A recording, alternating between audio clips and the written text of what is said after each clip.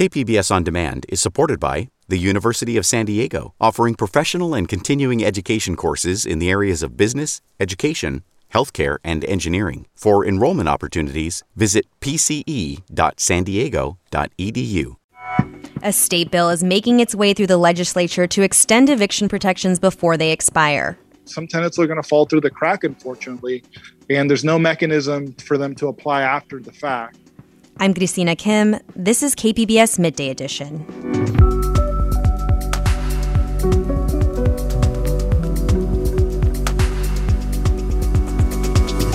The California Task Force on Reparations voted to limit reparations based on lineage. It's the duty of the task force to use their expertise and their experience and knowledge to mitigate the harm as much as possible. With another COVID surge possibly on the horizon, we discuss the role of boosters. And we hear how Afghan refugees are settling into San Diego after fleeing Afghanistan. That's ahead on Midday Edition.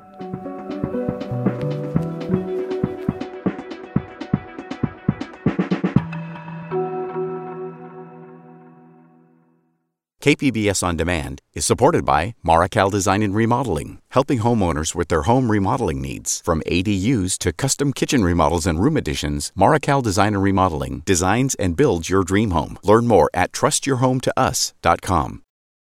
State lawmakers are racing to extend emergency statewide eviction protections that are set to expire on Thursday. California Bill AB 2179, which extends protections, passed overwhelmingly in the state assembly earlier this week. It's now making its way through the Senate, where it is expected to pass tomorrow. If passed, the bill would extend protections for tenants facing eviction through June. But it comes with a caveat. Renters need to apply for rental relief by tomorrow, March 31st, to be protected.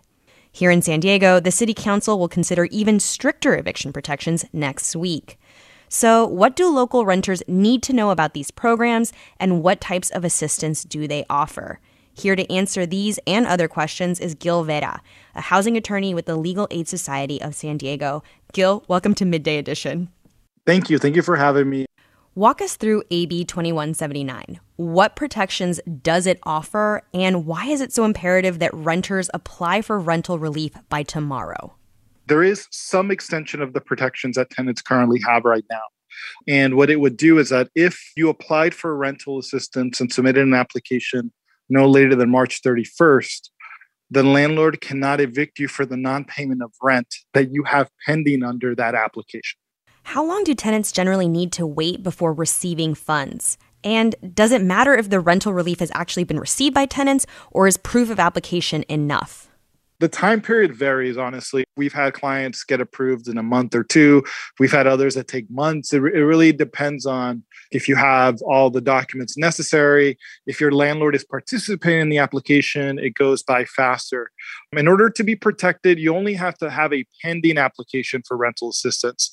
The application doesn't have to be approved. It just has to be at least in a pending stage.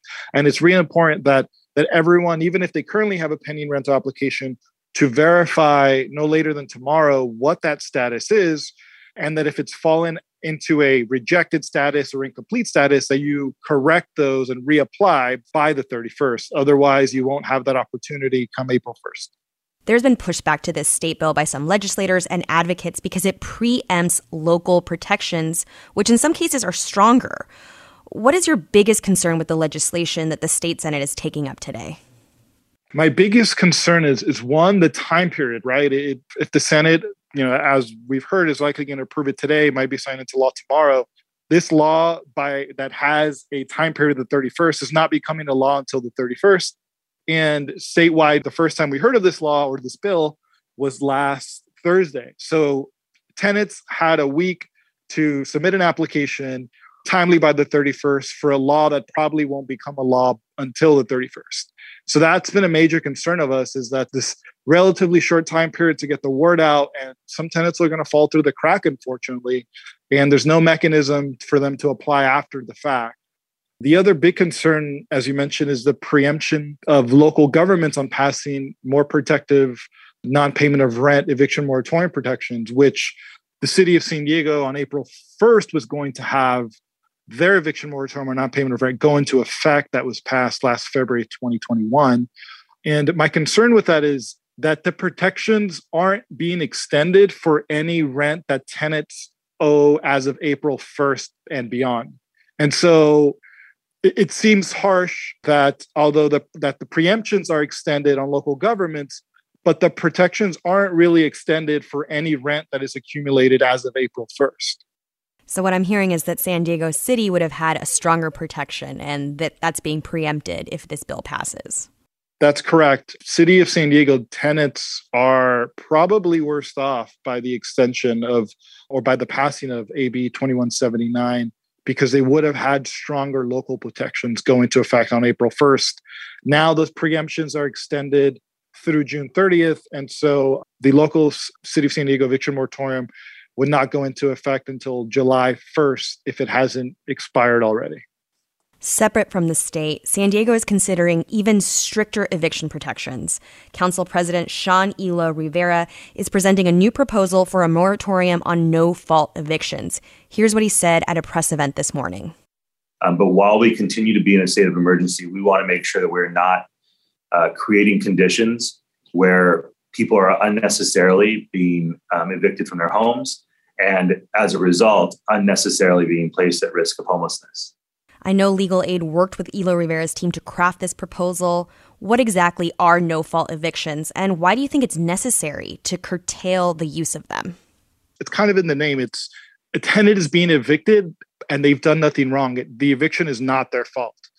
These types of evictions can be really difficult, especially in this rental market, because generally those types of evictions affect long-term tenants or tenants that are on fixed incomes and are being displaced and can't really afford to go back into the market, and it's really difficult for them to find housing. No-fault eviction since July of 2021, it is the number one issue that not only tenants within the San Diego City limits are calling legal aid with help for, but also countywide. Again, the City Council will be considering that proposal next week. But before you go, I know you're regularly hearing from tenants in San Diego and San Diego County. What are you hearing from them as many of these pandemic protections begin to potentially end? Fear. A lot of fear, especially there wasn't any hope that any extensions were going to be passed at the state level, but there was some hope that we would have the local ones, at least for the city of San Diego. Now that's gone. And so seems to be going back to normal pre-pandemic, at least as landlord-tenant is concerned. It doesn't feel that way out there in the rental market for tenants. The cost of living has increased, rents have increased, but a lot of their salaries haven't. And so even our involvement, given the laws, the tenant is going to have to move. There's nothing that we could do to keep them housed. And that tenant is scared because they're going out there looking for housing and realize we can't afford this. I've been speaking with Gil Vera, senior housing attorney with the Legal Aid Society of San Diego. Gil, thank you so much for joining us today. It was my pleasure. Thank you, Christina.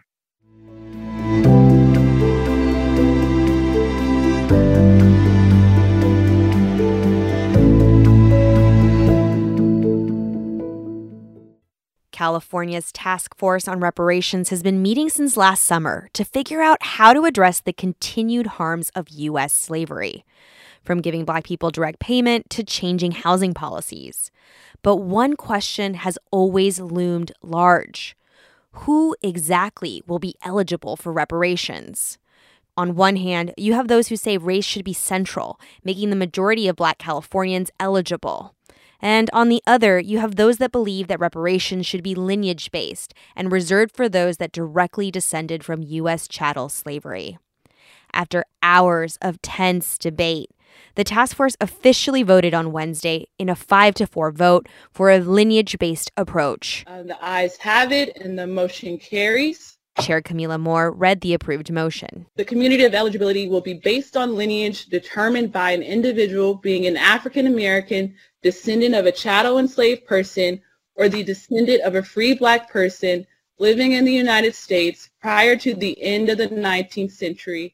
Secretary of State Shirley Weber, who authored the bill that made this task force, spoke in favor of the lineage approach earlier this year.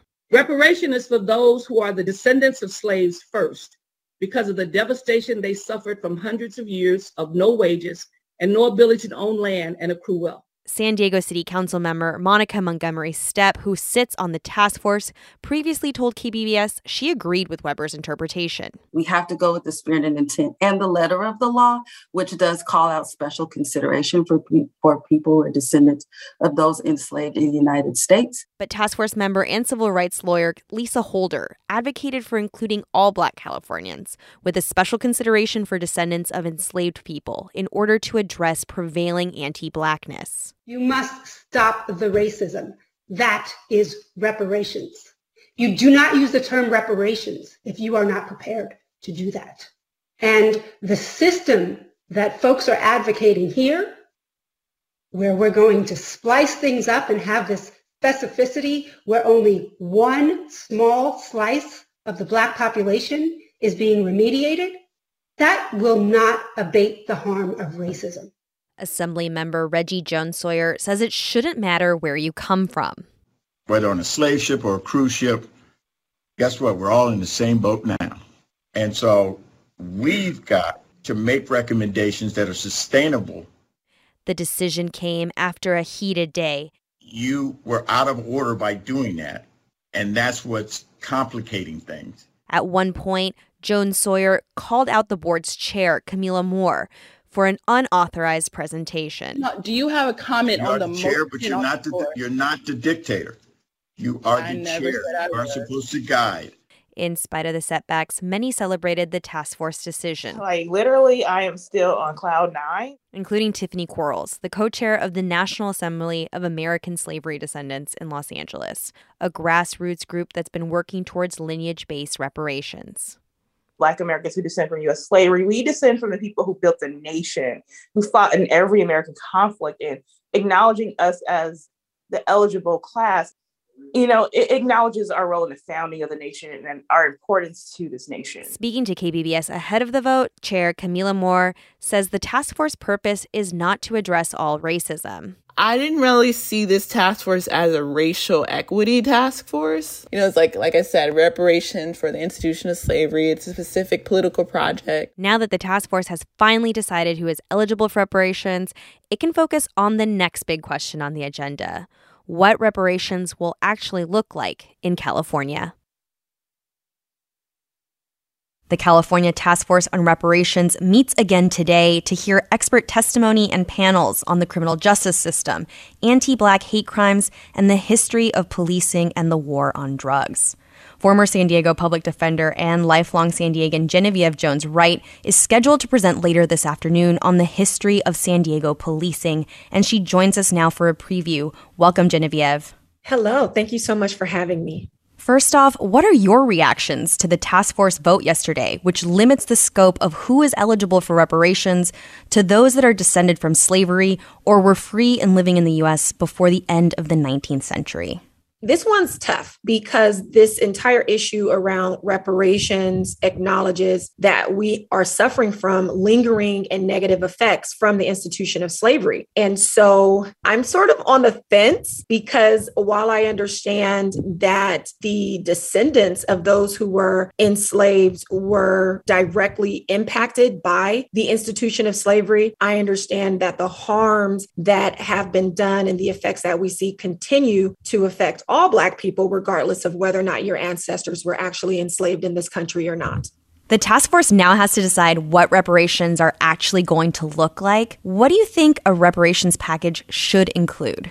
One of the effects that we see from the institution of slavery are the effects of Black people being relegated to certain neighborhoods or being redlined out of certain communities. Black people not being able to take advantage of the GI Bill, for example. Black people not being able to own houses, not benefiting from government offerings that other people have been able to benefit from simply because they were Black. And so when we think about what reparations must include, we have to think about things like education and whether perhaps Black people should be offered free education because of the systems that were in place that kept African Americans from pursuing higher education, for example. And so it has to be comprehensive, and it has to be along the lines of all of the institutions that we see that were affected by that institution of slavery.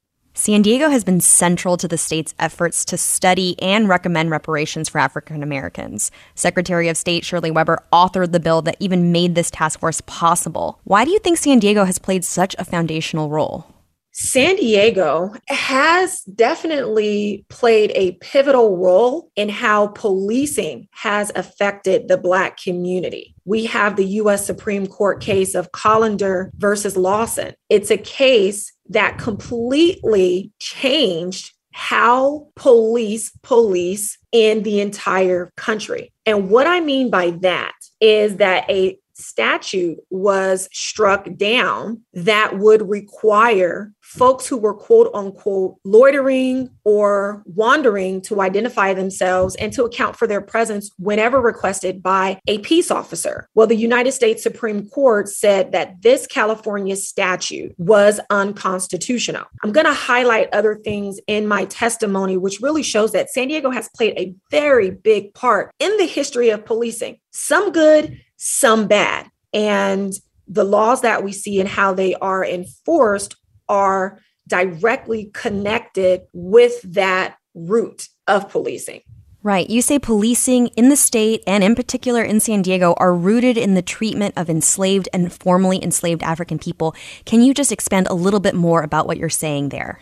I think that most people probably have heard of Jim Crow laws. Maybe fewer people know about the series of laws that are called Black Code laws that preceded Jim Crow laws. But the very point of these laws were to maintain and control the movements and the actual bodies of newly freed African people. And these laws were put into place to do that. And we saw these laws transform into vagrancy laws and unemployment laws that were policed formally by law enforcement. And so when we see how such laws like the one that was struck down in Collender versus Lawson, where it was an attempt to control that their very movements were policed, and it's very reminiscent of the Black codes and Jim Crow. And a lot of times, we forget that California instituted its own Jim Crow laws. So, for example, for many years, even after the passage of the Civil Rights Act of 1964, we still had Jim Crow laws on the books right here in California that kept Black people from testifying in any case in court where a white person was a party. And I think that that gets lost in conversations when we talk about California. Even in this conversation about reparations, people say, well, slavery was never allowed in California. Yes, while slavery was prohibited in our Constitution, the treatment of Black people was one that was very dehumanizing. And the state of California actually authorized segregation of our school through the California Supreme Court in a case that upheld school desegregation well before the U.S. Supreme Court did later in Plessy versus Ferguson, which was the turn of the century in 1896 or so. And so when I look at the history of California and the fact that the very first governor of California made one of his most important items and first items of business, banning Black people altogether from coming to the state, you really have to think about how California has played a role in the subjugation and oppression of Black people. And we really have to take that into account. And some of those cases, again, stem from San Diego. I've been speaking with former San Diego Public Defender Genevieve Jones-Wright ahead of her presentation to the California Task Force on Reparations. Thank you so much. Thank you.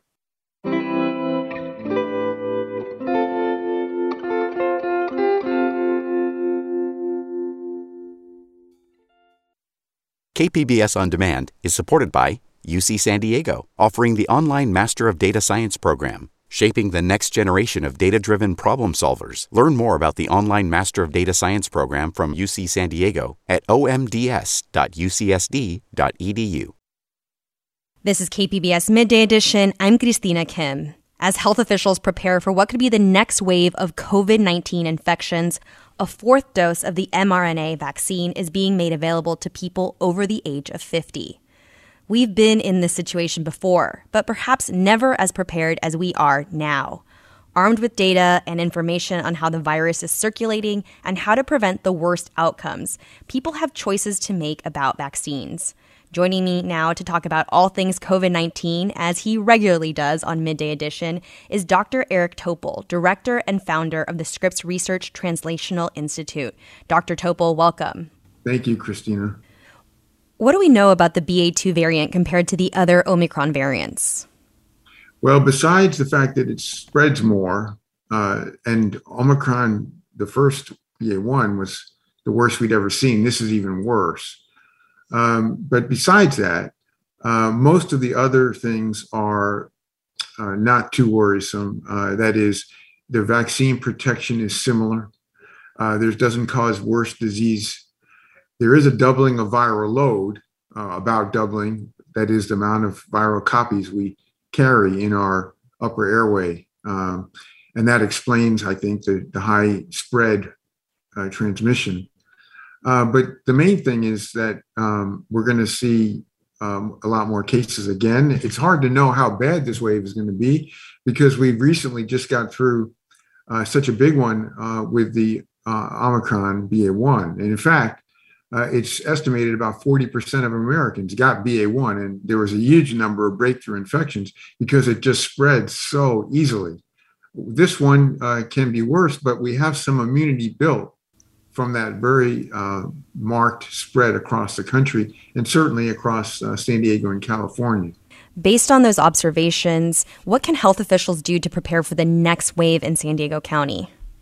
Well, the most important thing, and you touched on it, is the boosters, because it's hard to get people who've not been vaccinated. We'll talk about that in a moment.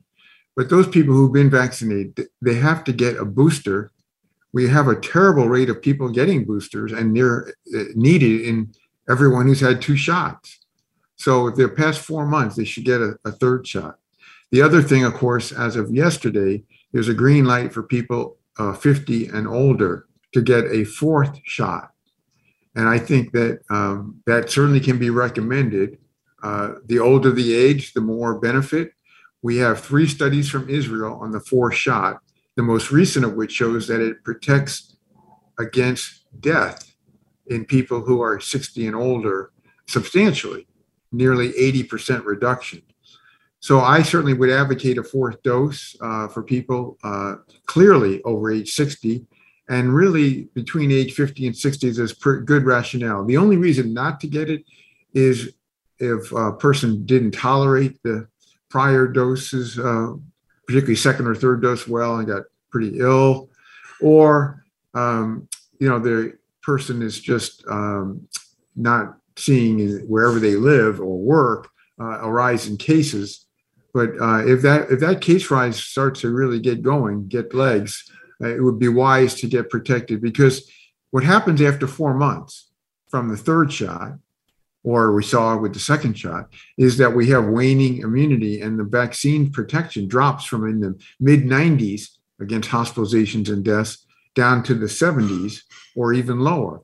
That's why it's important to keep that protection from serious illness resulting in hospitalizations or dying. It's really important to keep up with the boosters in people of advanced age. For people who got their first dose of the vaccine way back in 2020 or early 2021 and aren't boosted, what level of protection do they have to fight the virus?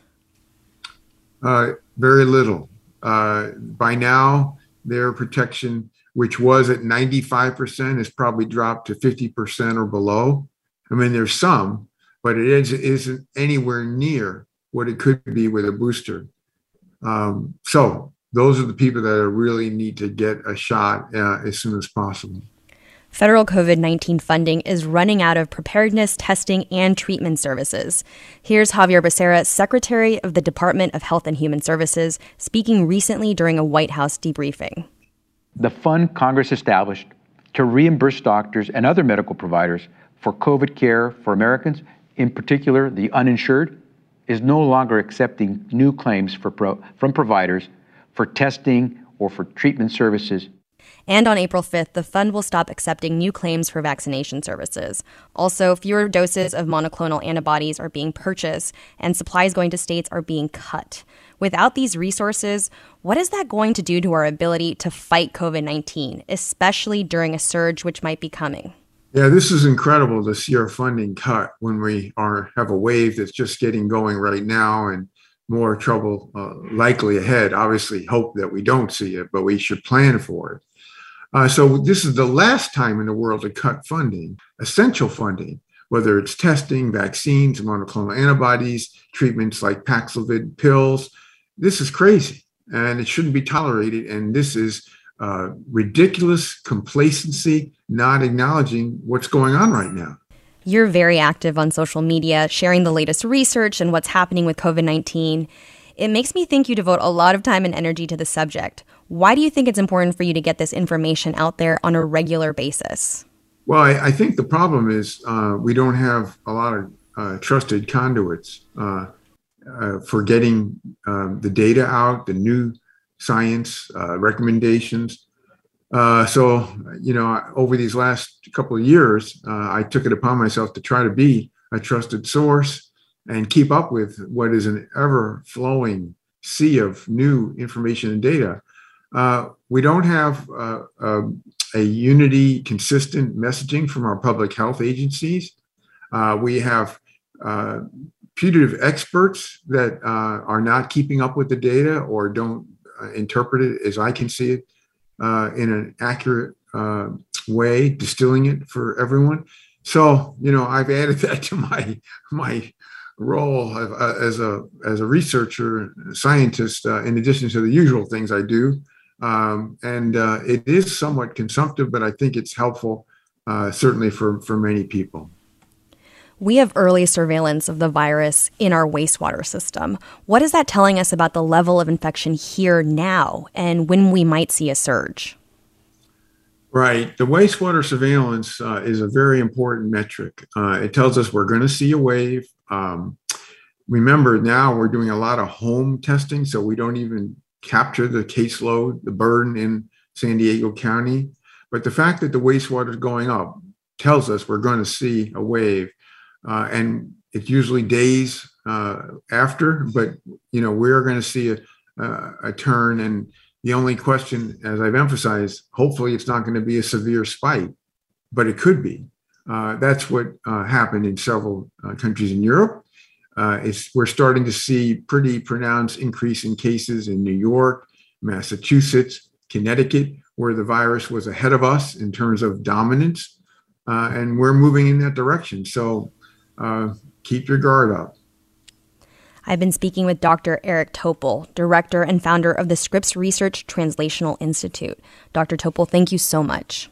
Thank you, Christina. Great to be with you.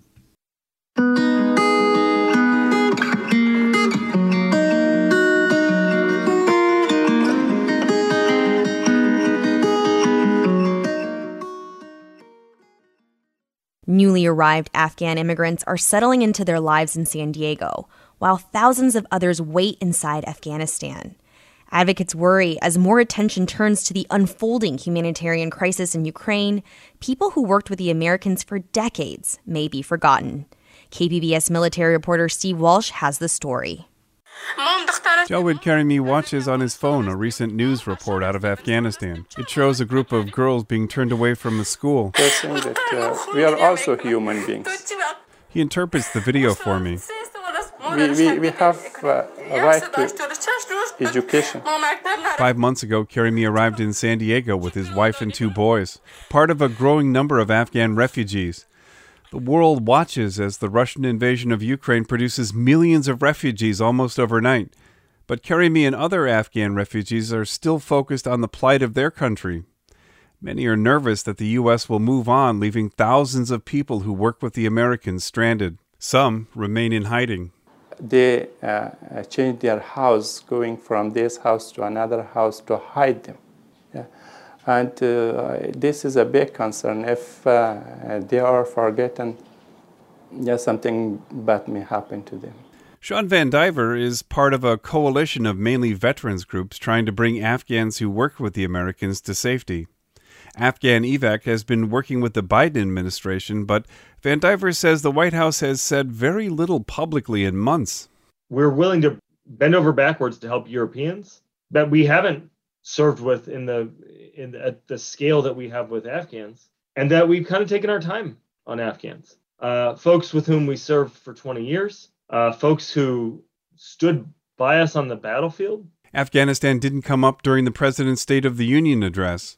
Van Diver was particularly frustrated after the Biden administration announced that the U.S. would allow 100,000 Ukrainian refugees into the country.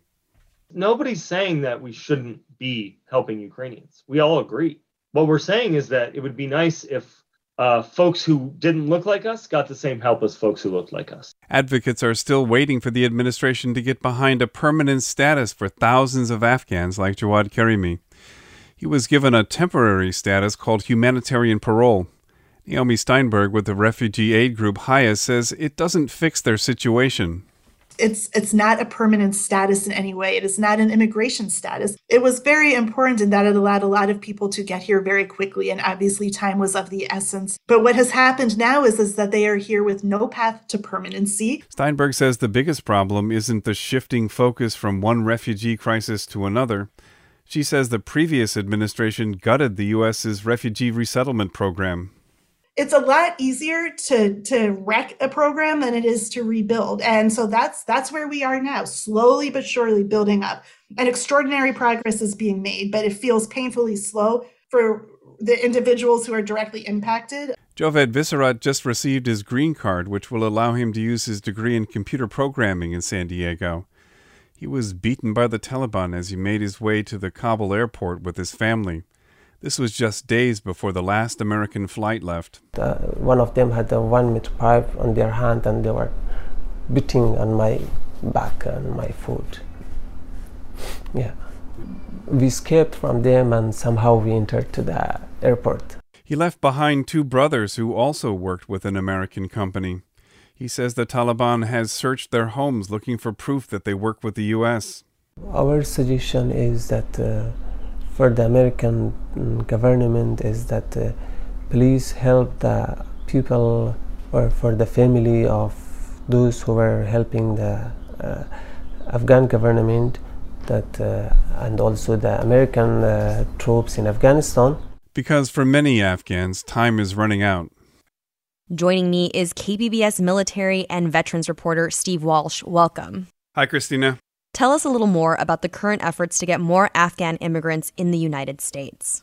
So, remember that this happened very quickly last year, in a little over a month as the U.S. began pulling out of Afghanistan. Things really kicked into high gear in those last couple of weeks when Kabul began falling to the Taliban. Many people started scrambling to get out there. There were all sorts of horror stories about people trying to get to the airport being blocked by the Taliban. While many people had been, in the normal immigration process, trying to get visas to come to the U.S., their paperwork wasn't finished. Some had only started the process. It was really chaos. So roughly 75,000 people came in under humanitarian parole. Basically, they were authorized by the White House to come here because it was an emergency. The idea is that they would find a more permanent solution when they finally got here. Some of these refugees were sent to third-party countries. Others came straight to the U.S. They were processed through several military bases around the country. All those bases have closed up shop now. There are a lot of concerns about people being left behind. Some of this is kind of out of the hands of the U.S., though, unfortunately. Apparently, there's only been one flight out of Afghanistan since December, so the Taliban has to decide on its own whether or not they want to show the world that they're really open to allowing people to leave if they want to. As you're reporting, several Afghani refugees are settling in San Diego. How are they settling in? How's the process been for them? So I'm told, by recent immigrants that, San Diego is a very welcoming place. Who really has anything bad to say about San Diego? One person told me that while they were at the camps here in the U.S., that they heard an announcement asking people not to pick San Diego or Northern Virginia because of the high cost of living. But, in fact, there's a large community of Afghans in Northern California, but more of the recent arrivals have come here to San Diego. People came anyway. Some of that is because they had extended family here. Others, they just had close ties to some of the veterans who had helped get them out of the country. Because of their status, some of them can't work. They have to get a green card first. There is a certain amount of aid for food and housing. There are donations. Jewish Family Services and Catholic Charities have pretty large programs. But for a lot of them, their lives are kind of on hold until they can get a green card and start working. Many have applied for immigration amnesties. So, but we've heard so much about that program and how it's been bogged down and it's not an easy process by any means. The Biden administration announced that the U.S. would allow 100,000 Ukrainian refugees into the country and didn't talk about Afghanistan in the president's State of the Union address. How is the Biden administration working on helping both Afghan and Ukrainian refugees right now? Well, when it comes to those 100,000 Ukrainian refugees that the Biden administration just announced, people advocates are asking the question exactly how that'll work. They haven't given a lot of details so far. Advocates, don't want a repeat of what happened with Afghans, where some 75,000 of them came in mostly under humanitarian parole, which that's not a permanent status. Of course, Afghanistan was different. The clock was kind of ticking on them and people had to get out. For, Ukrainian refugees, the hope is the process will allow people to, connect with the families that they have here in the U.S. and sort of go through more of the normal immigration process. Back in September, the Biden administration raised the cap on the number of refugees overall that would be allowed into the country by 125,000. They haven't come close to hitting that number, so the caps aren't the real problem. The real problem is getting through the immigration process here in the U.S. Some of the refugees are getting a temporary status called humanitarian parole. Can you tell us more about how that temporary status actually works? So basically, it's an emergency situation. It's the White House basically authorizes you to come to the U.S., understanding that you because of your situation, you don't have time to go through the normal humanitarian process, even through the amnesty process. So they basically scooped people up, they brought them into the U.S., and they sent them through camps set up at various military bases around the country. And now people are kind of stuck going through the process on their own, trying to find some route to a permanent status, either going through the amnesty program or, applying for some other programs, like maybe the special immigration visa program that was set up for Afghans. But the real problem here, as Naomi Steinberg with Hayes made clear in the piece, is that the real problem is that the Trump administration slashed these programs so badly. Budgets were slashed. Outside groups that work with these people, they had to lay off staff both inside and outside of the country. So now we're getting back to a place where the U.S. is making commitments to take in refugees, but the whole process has to be built back just as two major humanitarian crises are unfolding.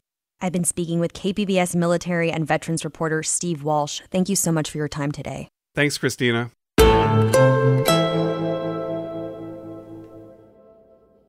KPBS On Demand is supported by Under the Sun Foundation, presenting the Candlewood Arts Festival in Borrego Springs, featuring temporary public art projects that engage community and place. March 23rd. More at candlewoodartsfestival.org. This is KPBS Midday Edition. I'm Christina Kim. Student debt. It's a crushing financial burden for millions of people, including healthcare professionals who've worked hard treating COVID patients during the pandemic. Now, U.S. Senator Alex Padilla of California has introduced a bill to help get rid of student loans for frontline healthcare workers. But the legislation's prospects in Congress are unclear. For the California Report, KQED's Farida Javala Romero has the story. The bill would forgive or repay in full student debt for those who provide COVID-related healthcare services, including medical residents, home healthcare workers, and lab workers doing testing. Dr. Janet Kaufman at the UCSF Health Force Center says that would mean hundreds of thousands, if not millions of people could be eligible for the relief. The average debt for recent medical school graduates is more than $200,000. And so, she says, it makes sense to make it more targeted to those health professionals on the front lines in the hardest hit communities, because the health professionals in those communities, had the greatest exposure to COVID itself and had the greatest stress associated with caring for people. She means people like physician assistant Musli Jahate. She walked me through the lifelong Brookside Health Center in San Pablo, which serves mostly low-income patients. The Bay Area city has the highest COVID-19 case rate in Contra Costa County. So a lot of Medi-Cal patients? A lot of Medi-Cal patients, or not insured at all. Not insured at all. Recently immigrated, no documentation, but need health care. Jahate is an immigrant from Senegal. She grew up in Oakland and is now a naturalized U.S. citizen. Since the pandemic started, she's been here, seeing and treating patients with COVID.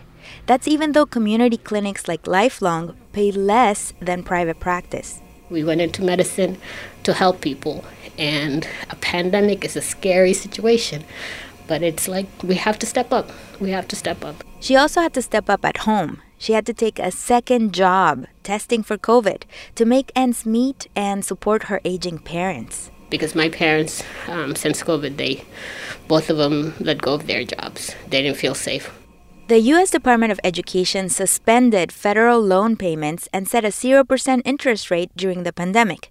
But that break is set to end in May, and Jahate worries about paying the $74,000 in student loans she owes. So she says she'd like to see something like the Padilla bill pass. I will be forever grateful, because that will be a burden taken off my shoulders, and I can use whatever extra amount I can generate to further financially stabilize my family. There are a couple of programs that cover a portion of the loans for physicians and other health professionals if they work with underserved populations. But the Padilla proposal would completely clear their student debt if it passes. A similar bill introduced last spring in the democratically controlled House of Representatives hasn't advanced. Sources in Washington say Democrats have been busy with bigger pandemic priorities, but also efforts are being made to strengthen existing loan forgiveness programs. Senator Padilla's office says he'll throw his weight behind the congressional effort in the coming months. Dr. Sergio Aguilar Gaxiola, vice chair of Latinx Physicians of California, says there is urgency for some kind of solution for healthcare workers sooner rather than later. There has been an increase in suicides, for example, and there certainly has been an increase in anxiety and mood disorders and even substance abuse. They have been working so much under such difficult circumstances. He says we need to do more to support healthcare workers, especially with new COVID variants spreading in China and Europe, and now in the U.S. I'm Farida Jabvala Romero.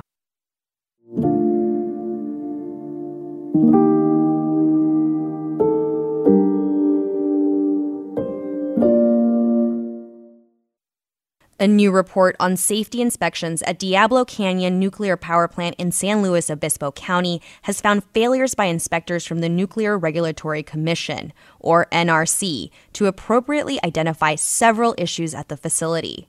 For the California Report, KCBX's Rachel Showalter has more on what the report found and the reaction to it. One of Diablo Canyon's nuclear reactors was shut down for 8 days in July of 2020, at the same time as a leak occurred in the backup water cooling system, which has since been fixed. The Office of Inspector General for the NRC then launched an investigation to understand the cause of the leak, which led to the findings in Monday's report. It shows that facility inspectors failed to identify degrading piping insulation on the plant's auxiliary feedwater system in April of 2020, which led to the leak 3 months later. PG&E spokesperson Suzanne Hassan told KCBX News the leak was repaired and the system returned to service after thorough inspection. She says the plant has a long-standing record of safe operation. Still, Central Coast Congressman Salud Carbajal is calling this oversight, quote, unsettling and unacceptable. The negligence detailed in this report will erode the public trust and confidence in those who are tasked with keeping everyone safe. The report says Diablo Canyon does meet regulatory requirements and continues to operate safely. In a statement to KCBX News, the NRC's senior public affairs officer, Victor Drix, said they are reviewing the report and will take appropriate action if needed. He says public safety was never endangered because of this incident. Heather Hoff works at Diablo Canyon Power Plant and founded the nuclear advocacy group Mothers for Nuclear in 2016. The group is working to keep the plant open past its planned decommissioning in 2025. Hoff says the report comes at a sensitive time in the debate over nuclear energy. And although it sounds alarming, the leak was never a safety issue. Anytime you say, oh, there was a leak at a nuclear power plant, that sounds scary. And so we have to acknowledge that. It's all right to have that emotion, but scary and dangerous aren't the same thing. Hoff hopes people look at what she says is the big picture of nuclear as a safe and clean energy source. Small failures like this really don't have an impact on the overall reliability of Diablo Canyon as a power plant. Congressman Carbajal is urging the NRC to hold its inspectors accountable for, quote, breaking protocol. He also plans to formally ask NRC leaders to detail what went wrong during the inspections and how they will enforce safety regulations until Diablo Canyon closes. That was Rachel Showalter for the California Report in San Luis Obispo County.